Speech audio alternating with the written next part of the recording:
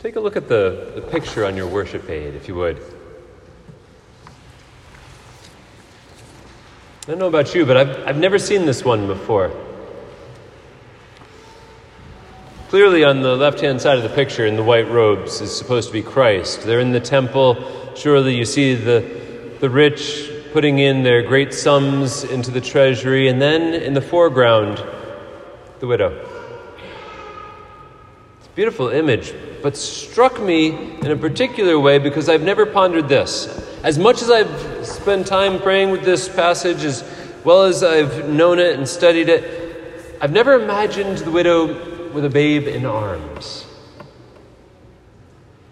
It's so fitting, though, to think of it, the gospel passage with its connection to our first reading with Elijah being sent by the Lord to Zarephath, to a widow with a son. Both widows in our scriptures today show great generosity, despite the fact that in biblical times they were on the very bottom rung of society. But look at 1 Kings, that time of drought. Elijah, in the preceding passage to our first reading, is told by God to go to this foreign land, to Zarephath. It doesn't just have a funny name, it is a foreign land. Remember when we could travel to foreign lands, what that was like? Maybe you've done so. Even if not, you can imagine it. How strange to be in a land with a foreign tongue, with foreign habits and customs.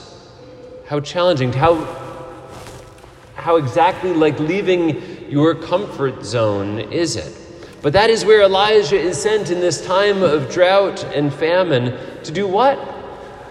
To go to a widow and her son and to ask for a morsel of bread and a sip of water. How desperate he must have sounded. How trusting he must have been. And she says she has none to give. And then he makes that audacious request. And she says, all I have is a handful of flour and a little bit of oil. Well then, in that case, bake me a cake and bring it to me. And then the most audacious part is that she does it.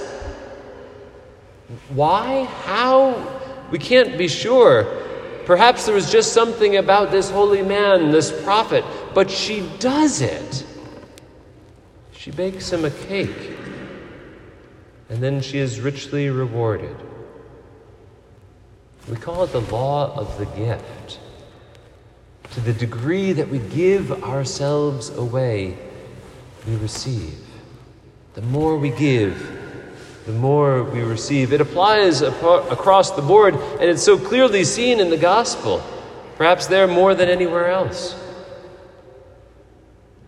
As we imagine it, with this image today as perhaps a focal point, not just a widow on her last leg, as how I've honestly always pictured it, just a woman right on the cusp of the grave. Why not throw in all I have? No, but someone with her own hopes and her own dreams, perhaps even her own child in arms. Maybe it's artistic license, but it's worth pondering. For if she was a young mother, she would have had every excuse imaginable not to give. But she doesn't. She doesn't take those excuses. She knows what we have spoken of here now for some weeks, that generosity is essential to the Christian life. It is not an option just for times that are good. And the Lord points it out so clearly that she gives more than all the rest because they are giving of their surplus, of their ease. And she is giving of her very want. We give, for it is essential, even when it isn't ideal.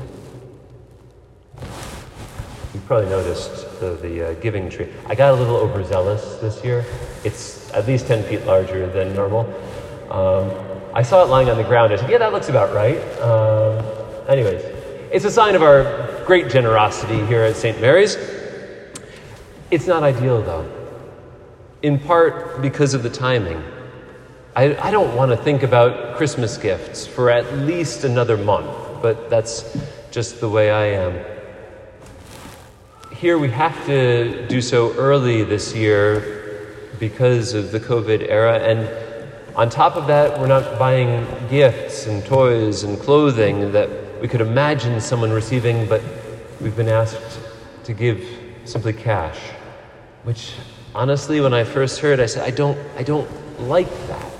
That's not ideal. That's not getting me into the Christmas spirit. And then I remembered, oh wait, maybe it's not just about me. It's not ideal, but it is essential. Our opportunity is to be generous, to help you understand, because gathering the people together to have a toy giveaway and a clothing giveaway would just not be possible. The Church and Community program has asked for our gifts to be in cash again this year.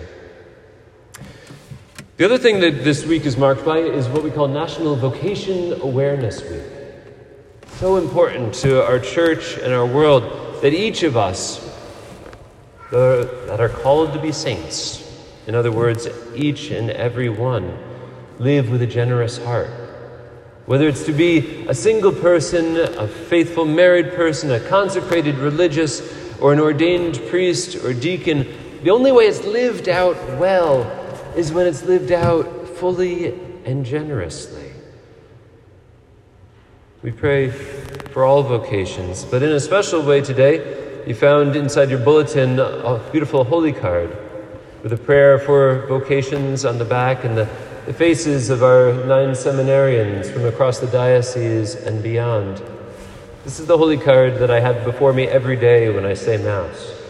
It's normally on the book stand by my chair. I'd invite you to take it home and to pray for these guys and for all of our vocations, for all of our families. The prayer is a beautiful one written by our bishop, that each of us may live a generous life. It's interesting where we started with Elijah.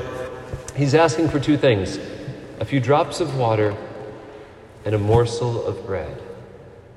In the eyes of the world, that's no request at all. That's next to nothing. And also in the eyes of the world, it's exactly what you get when you come to church. It's exactly what these guys, pray God, will have a chance to work with. A little bit of water when you come in the door, and a little scrap of bread from this table. But when blessed with the essential generosity of our God, it is everything. It is the widow's mite. Those waters remind us of the life given to us by Christ at our baptism. And that bread is the bread of angels poured out for us, his very body and blood. May we take our widow's mite.